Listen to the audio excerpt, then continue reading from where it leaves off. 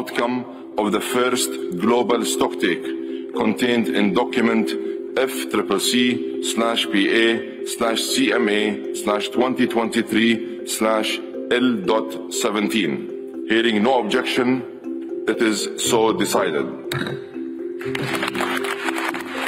With these words, Cop28 President Dr. Sultan Al Jaber announced on the 13th of December the approval of a historic deal and a breakthrough agreement in the fight against climate change. The global stocktake, or what is now known as the UAE Consensus, is the first ever climate deal to transition away from fossil fuel, and it has been unanimously approved by 198 nations in Dubai. This is significant in so many ways, as no previous COP text has mentioned moving away from oil and gas. Reaching this point wasn't easy. It took over 2 weeks of negotiations that intensified at the last days of the summit as several key players and countries were pushing for tougher language in the COP28 agreement to phase out fossil fuels, not just transition away or phase down as a choice of words. Countries were locked in a series of meetings to break the deadlock on the issue of fossil fuels, and the heated negotiations pushed the summit to extend for one more day until all countries can agree on the language used in the agreement. And with that, the COP28 Climate Summit came to an end this week after it brought together world leaders, activists, scientists and policymakers to address the urgent challenges posed by climate change. So what are the key things that we need to know about the new climate deal and the decisions made at this global gathering in Dubai? And how will they shape the trajectory of our planet's future? This is Beyond the Headlines, and I'm your host, Sarah Forster. And in this episode, we'll unpack the key outcomes of the conference and examine the areas where the international community agreed or disagreed. Here's what the Executive Secretary of the United Nations Framework Convention on Climate Change, or the UNFCCC, Simon Steele said after announcing the climate deal. I said in the plenary, we needed a global green light, signalling it's all systems go on renewables, climate justice, and resilience. On this front, COP28 delivered some serious strides forward. Progress has been made. Tripling renewables and doubling energy efficiency. Operationalizing the Loss and Damage Fund and making an initial down payment. A framework for the global goal on adaptation.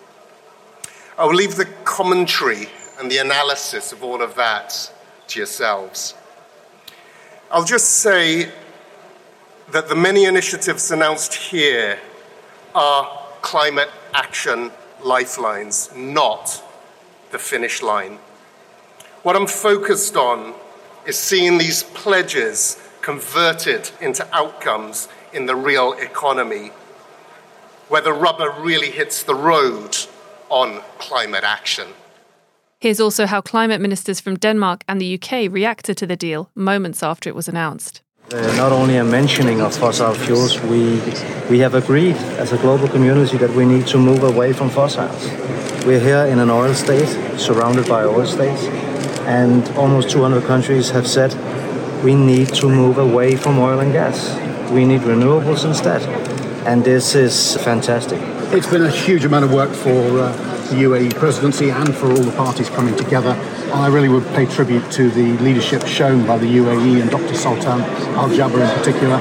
But it's taken compromise on all sides. There are elements that we don't like in this agreement, but making 1.5 degrees, reflecting that in the text, the need for urgent action this decade was so important. And it's so important that we take those actions to ensure that Pacific Islands and others on the absolute front line, that their voices are listened to, the science is listened to, and that's what the world has woken up to today, and we're pleased with this agreement. So breaking the deal down, it calls for a tripling of renewable energy capacity globally by 2030, speeding up efforts to reduce coal use, and accelerating technologies such as carbon capture and storage that can clean up hard-to-decarbonise industries. And now that there's an agreement, countries are responsible for delivering through national policies and investments.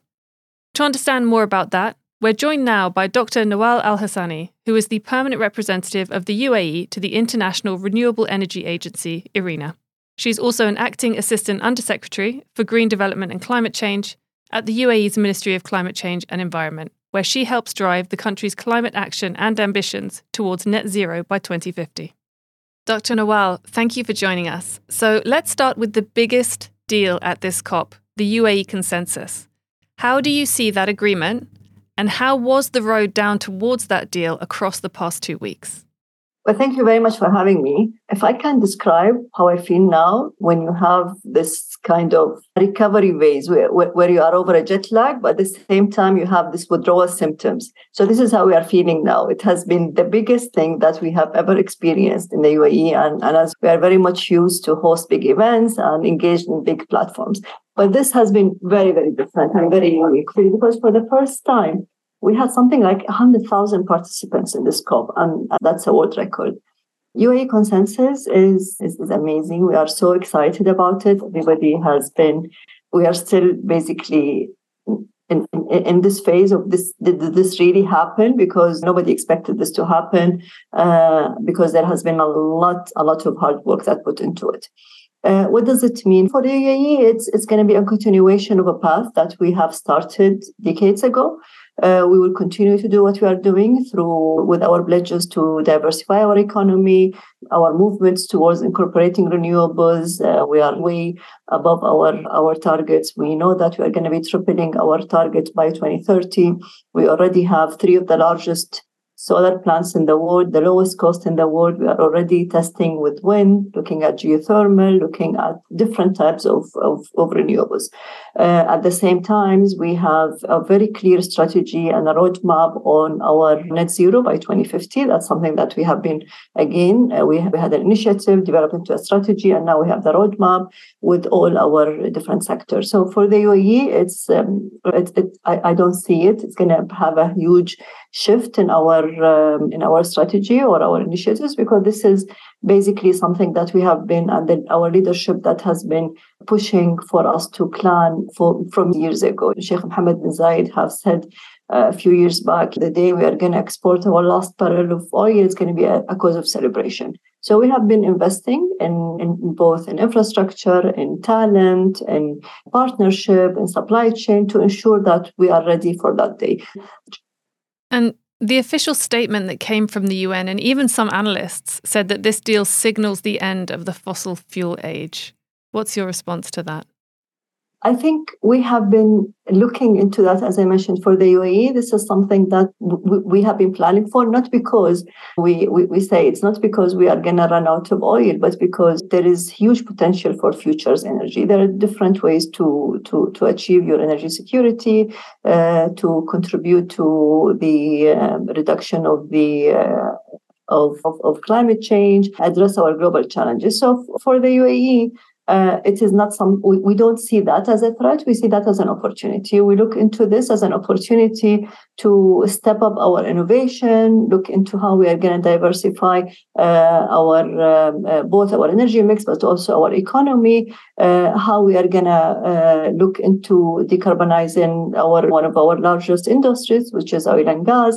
So it is for us an opportunity to create new jobs, to create new sectors, to look into innovative way into our very well-established sector. The UAE is I think we are still the only OPEC country that not only exports oil, but also we export renewable energy, and we export talent that are specialized in this new economy around the world. So now we know that countries must transition away from producing and using fossil fuels. What does that mean, and how can countries put that into action? Knowing that it's not just governments that have to act now, but also investors and consumers. I think every country will have its journey. Some countries, we heard many ministers saying that we've peaked hundreds of years ago with our fossil fuel sector. So such countries their cycle or their journey will be shorter than other countries who are still in the development phase. So I believe every country will draw its roadmap. Every country will have its own priorities, and every country is going to see where the potentials. Some countries will focus on maybe renewables. Other countries will look into other sectors. But to your point, it's not going to be only the government, because there is no government in the world that will have the enough finance to fund that journey. I know it has to be a full collaboration between government, private sector, civil society, but also, which is something that our presidency has called for, which is the reform of the international financial system. The national financial system has to step up. We need to address the challenges that is facing the developing countries in adoption of renewables and other low carbon technologies and climate friendly industries and sectors. So it has to be a collaboration. It has to have a platform for knowledge sharing and technology transfer. But it is going to be a different journey for different countries and different regions. I think we can both agree that this agreement is a major step towards a low-carbon energy system, and the text also includes details to triple the deployment of renewable power. How is that going to reflect on the UAE's projects and initiatives over time? We as a presidency and as a host of IRENA, we totally believe in that's something that's very doable, and this is something we have been working and mobilizing climate and mobilizing a global action about it, because we wanted every country to sign to that pledge, because it's one of the core pillars of a future or the transition towards a sustainable future that leaves nobody behind. The UAE is very much ready. We're already above our targets, what we set for 2020 and 2022. And we are on track for tripling our renewables target by 2030. So that's something that we are definitely moving aggressively. And we have our investment, not only domestically, but also internationally. And we have our local national companies that have already been in this sector for around 20 years now.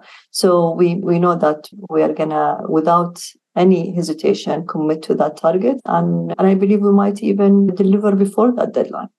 Now, if we can just go back to the event itself, what are your initial reflections on the discussions and negotiations that took place at COP28, especially in the context of renewable energy?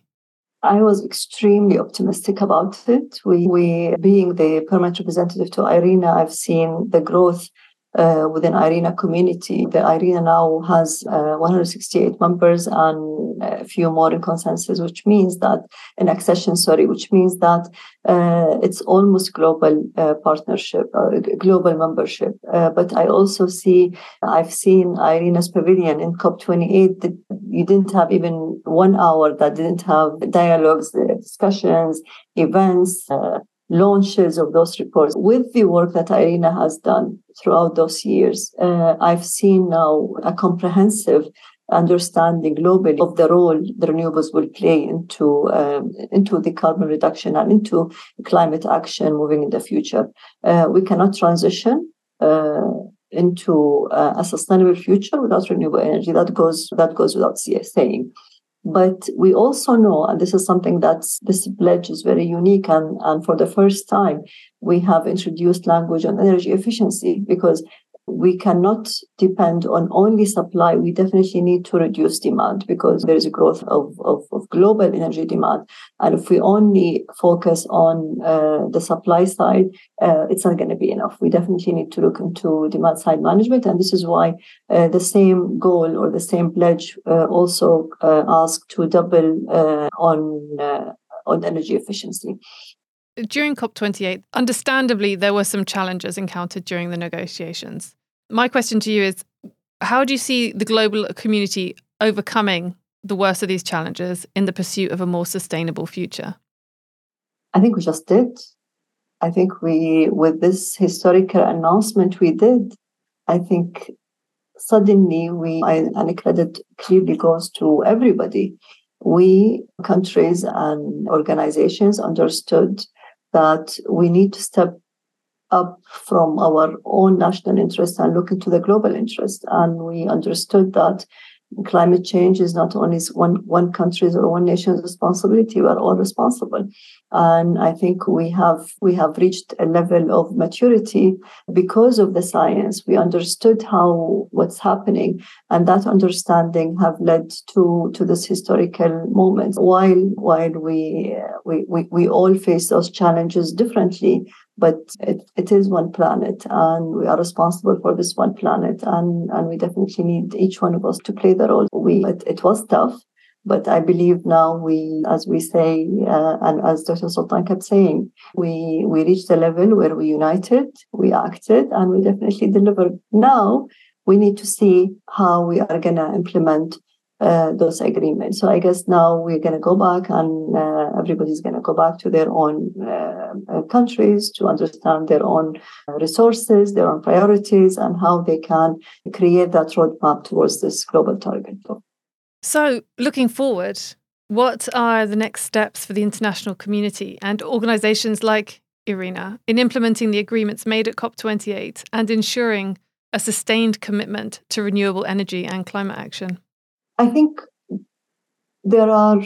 I would refer back to what Dr. Sultan shaped in his strategy as paradigm shifts, which is fast tracking energy transition, fixing finance, empowering lives and livelihood, and full inclusivity. I think we need to commit to those 4 pillars, which for each one of them we had very clear pledges and targets that not only the GST have showed, but also every thematic day we had an announcement that strengthened that.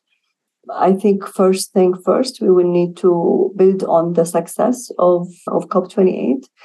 We need to see how we can bring those funds that they were committed into implementation, how they can bring those finance solutions to where they are most needed, and ensure that we are leaving nobody behind. We're very happy that as a legacy of COP28 now, the youth champion is going to be part of the COPs moving forward. This is how we look into the inclusivity of one of our main source of inspiration and hope, which is the youth. So I think just building on what happened, looking into the pledges and having a clear measurement of where we are and how we are delivering on our promises. Thank you, Dr. Noel. That's it for today. Remember to subscribe to Beyond the Headlines podcast to get all the episodes as soon as they come out. This episode was produced by Doa Farid, Phil Green and Arthur Edison, and I'm your host, Sarah Forster.